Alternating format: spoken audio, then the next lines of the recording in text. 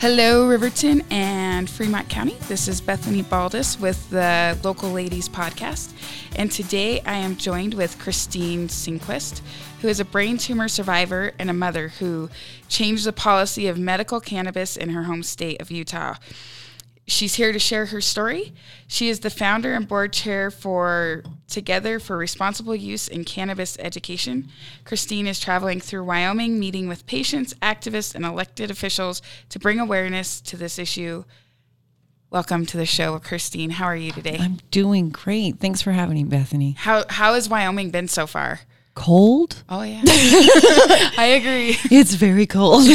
I was looking through your pictures of your tour last night, and I love that picture where you're coming across from the Green River area or Rock Springs area, and it's just wide open spaces, and I'm like, that is Wyoming. That is Wyoming. That's what I was trying to capture. I wanted people who follow me on social media to see where I am. It's just, well, it's beautiful. It really is a gorgeous state, and my traveling companions keep telling me, wait till we come back in spring and you see all this green and everything. So I'm excited to keep coming back. It's a beautiful state. It's fun for me to be able to travel. I have to say, I don't think that we have a bad season, though the cold is not desirable for me. It's a harsh season. But it's just as beautiful as any other rest. It is. So. Very good. So tell us a little bit about your story, where you came from, how this became a passion for you. Oh, sure. Well, my story kind of with this activism started back really with my diagnosis. So we're going to time travel.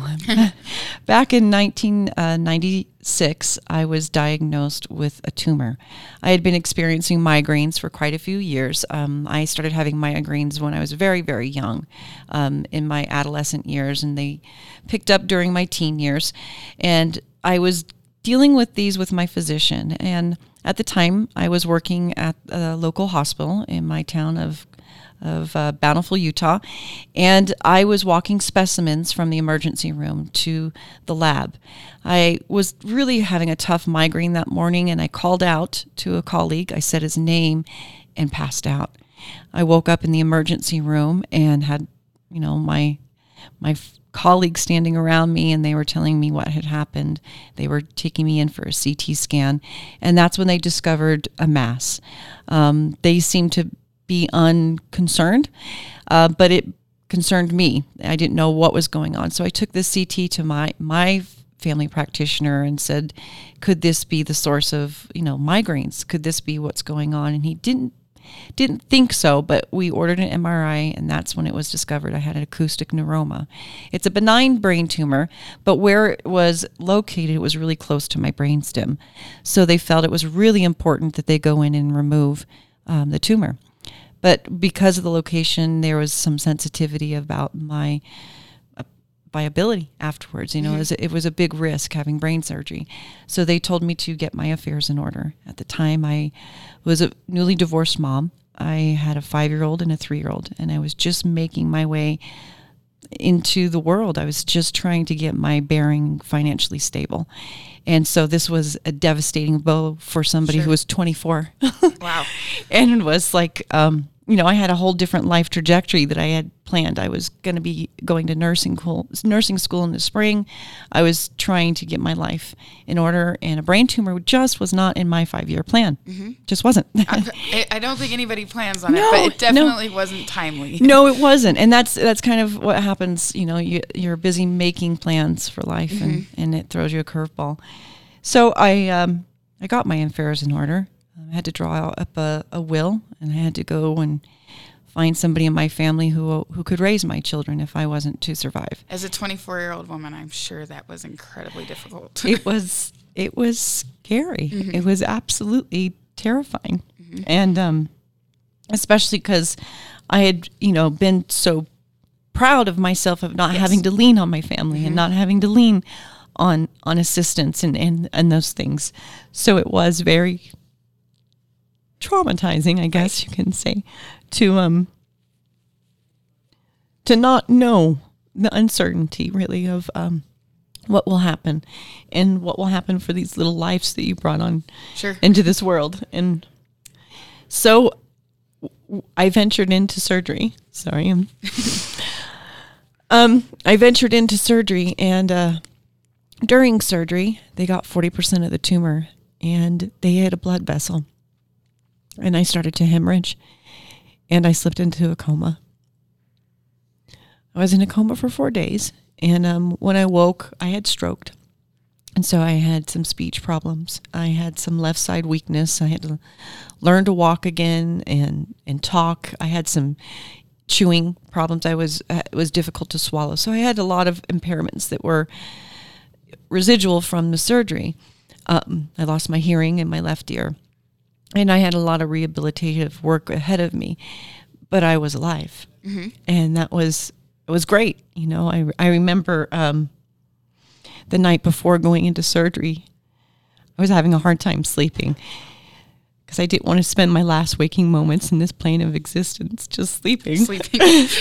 So if you have a choice, like then, right. Yeah. I was watching my baby sleep, and I just remember thinking, if there was a if there was a higher power, that they would just give me more time with these little precious souls. Mm-hmm. I just wanted more time. Mm-hmm.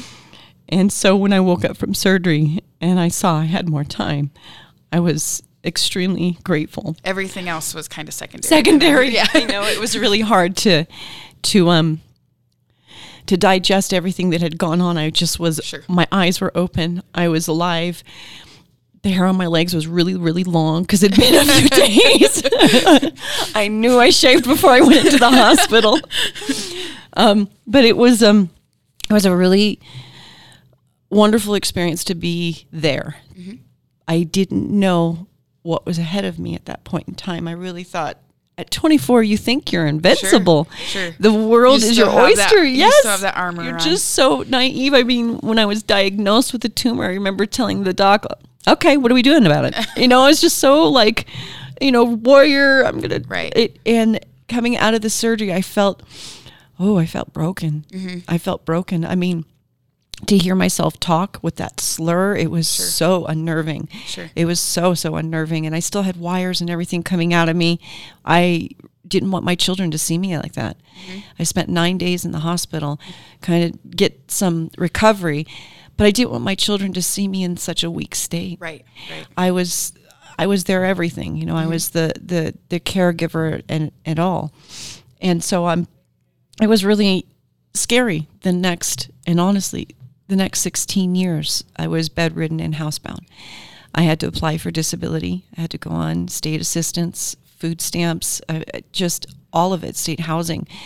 And I spent years recovering. That would have been your 20s and your 30s lost. Yep. Then. I was, 16 years. Your children's childhood. I was raising children from my bed, mm-hmm. from my couch. And it was a very hushed life. I still suffer tremendously from migraines, debilitating migraines. I have several diagnoses of different types of migraines that I have, and any one of them just knocks me down for days. So it was just a constant, very quiet. We spent a lot of time in the emergency rooms and doctors' offices. Mm-hmm. Those were my outings. Mm-hmm. It was a really kind of sad, tragic life. Mm-hmm. Constantly going into the hospitals to get meds readjusted. Sure. Because I was on a fentanyl patch at one point. I'd been on pain pumps were talked about. I've had nerve ablations done, trigger point injections, in and out of pain clinics. What was the most prescriptions you were ever on at one time? Oh, I think I was on eight different ones at one time, taking, mm-hmm. Several of them throughout the day. Mm-hmm. But overall, I've been on over 45 different medications since the beginning of the diagnosis mm-hmm. to now. And it's just been awful. Mm-hmm. I mean, a lot of me being bedridden was always secondary to the side effects to the medication. And the depression. Mm-hmm. I think we don't talk about that enough with people with chronic illnesses, diseases. The depression that comes with it is just overwhelming. You feel so disconnected from your community, mm-hmm. from just the social networking that is just the everyday life. You don't think about how you drop off your kids at school and you see somebody from their school and you say hello and you have that exchange. Right. Or you go to the grocery store and, you're just minding your own business, but you talk to the bag boy or you talk to the checkout. You don't realize that human interaction that a normal everyday person has feeds to their emotional well-being. when a patient or a caregiver, because caregivers suffer a secondary situation where they live like a sick person, but they're well. Right. And so it's a secondary sort of tragedy that happens when we have, chronic illness in our family. And so all those things compounded over 16 years, it really devastated my family. It really devastated we all sort of suffer some level of PTSD with it. Mm-hmm. The traumatizing effect of, a chronic loved one or a loved one being in chronic pain.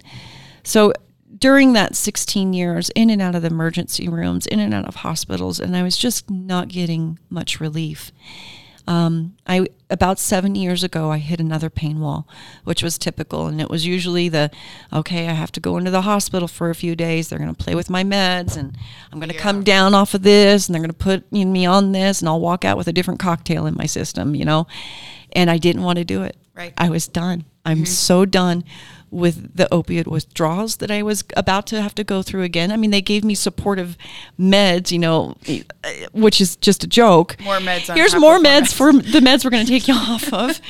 I was physically and emotionally done. Mm-hmm. I was just so done. Mm-hmm. And at the time, I was in a really bad spell. I'd been down for about 6 to 8 weeks, not eating. I was getting bedridden.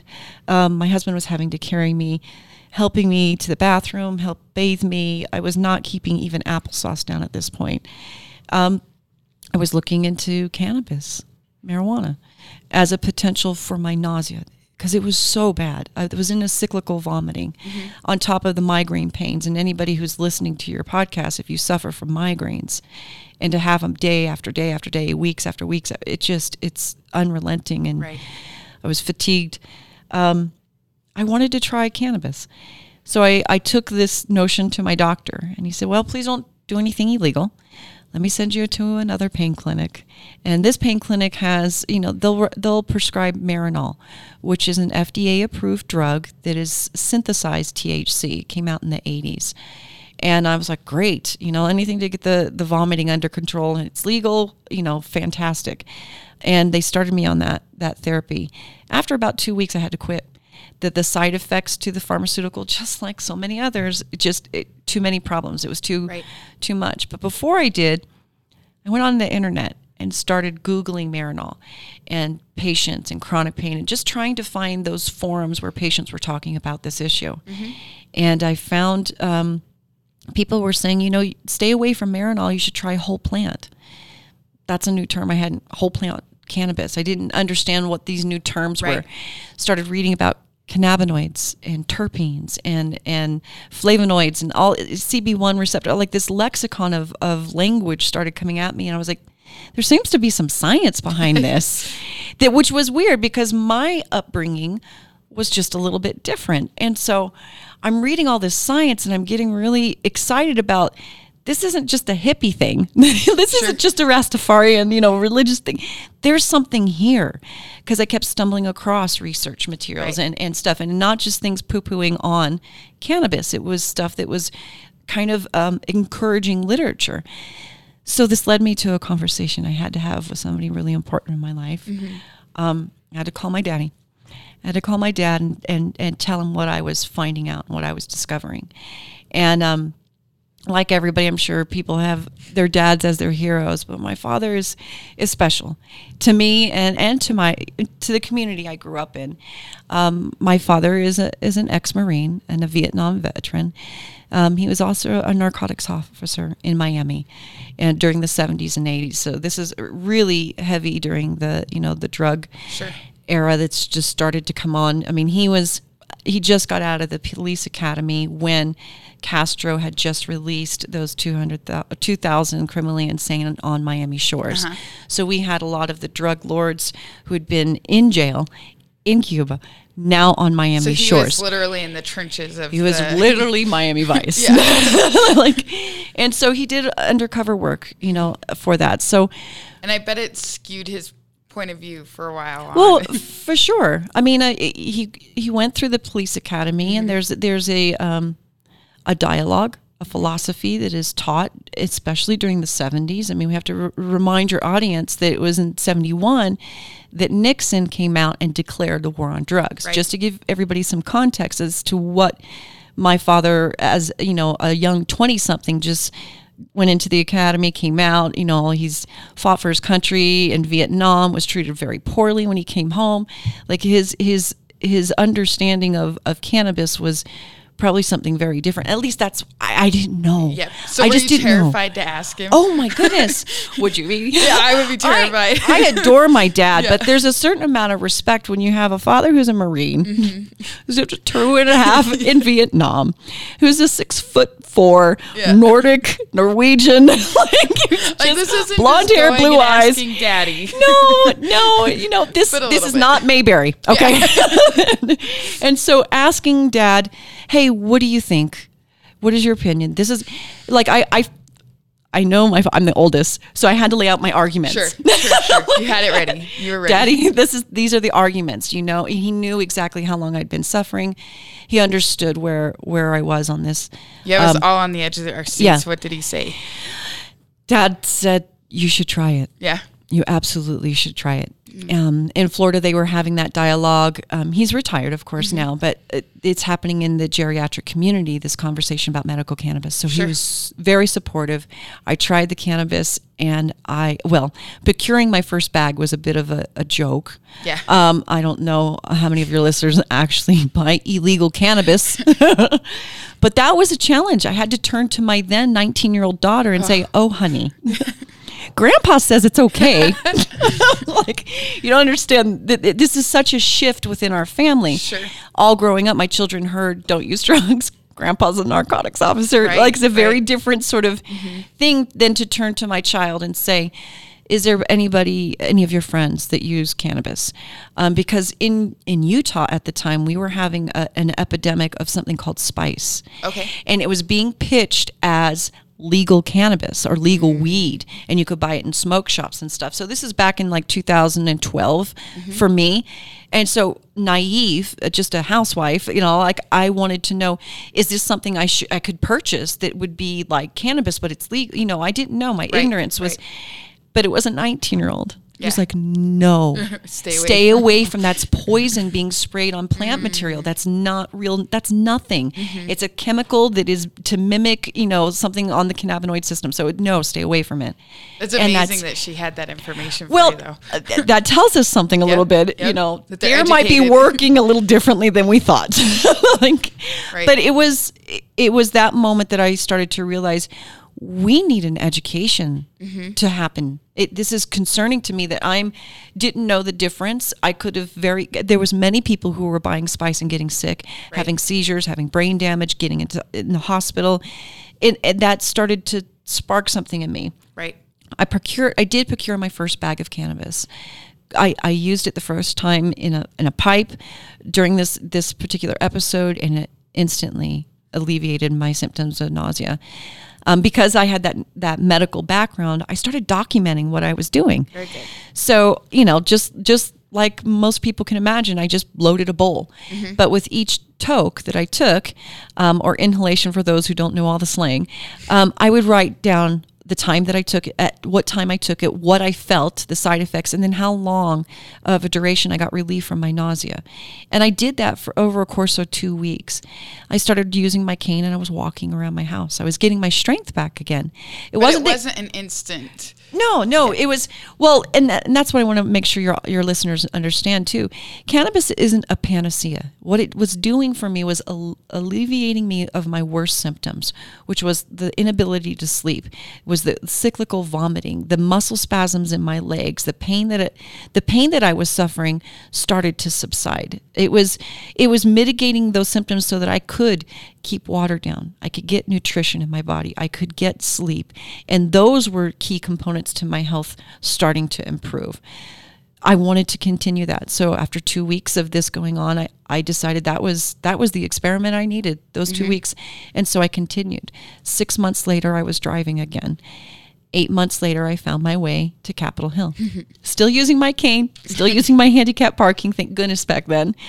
But that's when I started to figure out how the political process works so that I could be legal. Right. I wanted to be a law-abiding citizen. But my frustration was this really ill-conceived drug war has harmed a patient population. Mm-hmm. And granted, we may not have known that. But what I've discovered, we did understand that there was some science behind cannabis, and learning about the history of cannabis, right, the prohibition of cannabis, that cannabis used to be in our pharmacopoeia, like all of this information just welled in me. So I had to start a nonprofit. Mm-hmm. And that's what I did. I started a nonprofit called Truce. It's an acronym, and it's meant to invoke a whole, it's time to draw a truce on this drug war, especially for this plant. Right. Together for responsible use in cannabis education. I really felt like if the community, our important elected officials, understood the history and the policy and the science behind this, we could write better policy for patients. Sure. And so that's what I did. I started a nonprofit in Utah. I started a grass movement. I started bringing more patients up to the Capitol to teach them the process, what it means to go through a committee hearing, how to testify, how to contact your legislators and develop a good rapport with them so you could get your issue heard. Mm-hmm. And we worked on that in Utah for 5 years, and we passed policy. Very awesome. Now Utah has a medical cannabis program. And I'm here in Wyoming to hopefully share my story and find other patients in your community who want to try cannabis, who want to share their story, who want to help lobby this issue to raise awareness for the need. I think that there's such an element in this that there's so much education. Because, I have to say I'm pretty neutral on a lot of things with this, but it's just knowing the education and learning what it can do for people, that it's not actually what we imagine it being, but there's an actual medical process for using medical cannabis.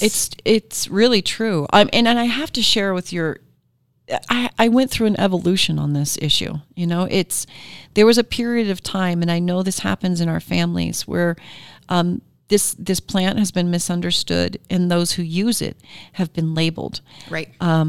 And I want to share this because I think it's important. I disowned my mother for 3 years. I wouldn't talk to her. I didn't receive her birthday cards.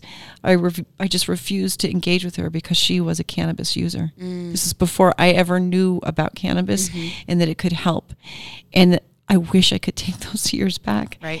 It is not worth pushing our loved ones away. Right. There's so much ignorance based around this particular plant. And people use cannabis for 2 reasons. It's either a mental condition or a physical one. A lot of times, like I was telling you earlier, they kind of meld. Depression runs very heavily in a chronically ill patient's life. And cannabis has been really demonized, but we also need to be very careful. That's why my nonprofit has that responsible use in it. Yes. Using something medicinally, getting the body to homeostasis, which is just alleviating your symptoms so that you can function and maintain your normal day life, is super important. It's the difference between use and abuse on any drug. Thank you for saying any drug, because we do have use and abuse with pharmaceuticals. Yep. Everybody's like, well, it's legal. Yeah, but listen. Alcohol, anything. Absolutely. Yep. Everything, moderation in all things. Yep.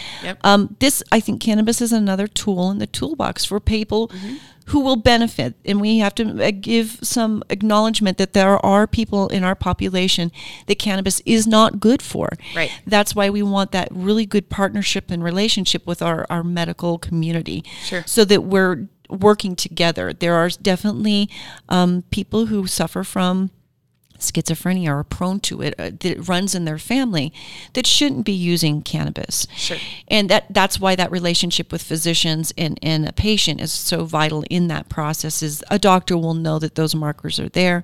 They'll understand a patient's history. So having an honest conversation about it in a medicinal mind frame, I think, will bring more people on board with maybe a program happening here in Wyoming, which is what I would love to see. You guys have a lot of patients who still need access to this, but we gotta create a groundswell of support first. Yes. I really appreciate you coming through the state and educating, and that's more important to you than just trying to swing mud at a wall and just like actually taking the time to educate and making sure people understand what we're getting into. Right. Well, it's a big issue. It's a big industry. It's a big commodity. It has the potential to bring money into the state, but it's a big responsibility. So it has to be handled respectfully. And that's what I'm trying to do. I want to reach out to the advocates, the activists, the patients, the caregivers, the medical community, law enforcement, our legislators, all the stakeholders in your state need and deserve a voice at the table to have this conversation. I saw in Utah a lot of vitriolic relationships develop because we didn't trust each other enough to talk. Sure. I think we were so worried about what the other person was going to do, and taking those lessons there and bringing them to Wyoming and saying, listen, you guys have wonderful people here who deeply love each other and don't want to be tied in the middle of a tug of war over this issue. Right. So if we can talk, it will be really helpful. So for anybody who's interested in getting involved in your efforts, what is your, how do they contact you? Well, you can definitely go to truceutah.org, and that's our website. You can find us on social media. We run the Truce Facebook page. You can reach out. We have several admins that watch that page.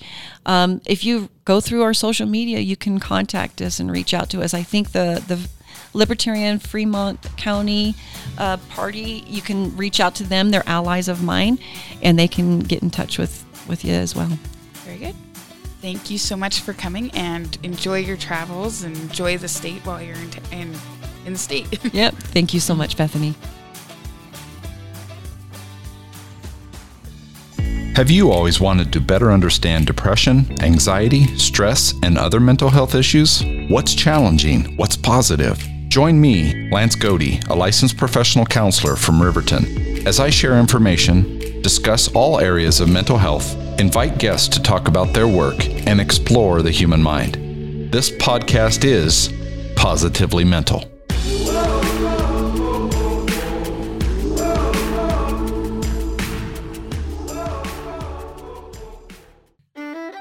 This is Fremont County Commissioner Mike Jones, and I'm happy to announce that I'm joining the Stenquist Network. I hope you'll join me on my new podcast, Small Town Forecast. The show will focus on the future of all aspects of small town America, including our communities right here in Fremont County. Whether it's technology, logistics, healthcare, air travel, or many other issues, all aspects of small town America will be impacted differently than large cities. We're trying to answer the question, how do small towns in America thrive in the future? We'll have guests and expertise and insight into trends and issues that will impact rural and small towns. Like Stenquist on Facebook or Twitter, and follow podcasts on County 10. The Small Town Forecast is coming soon.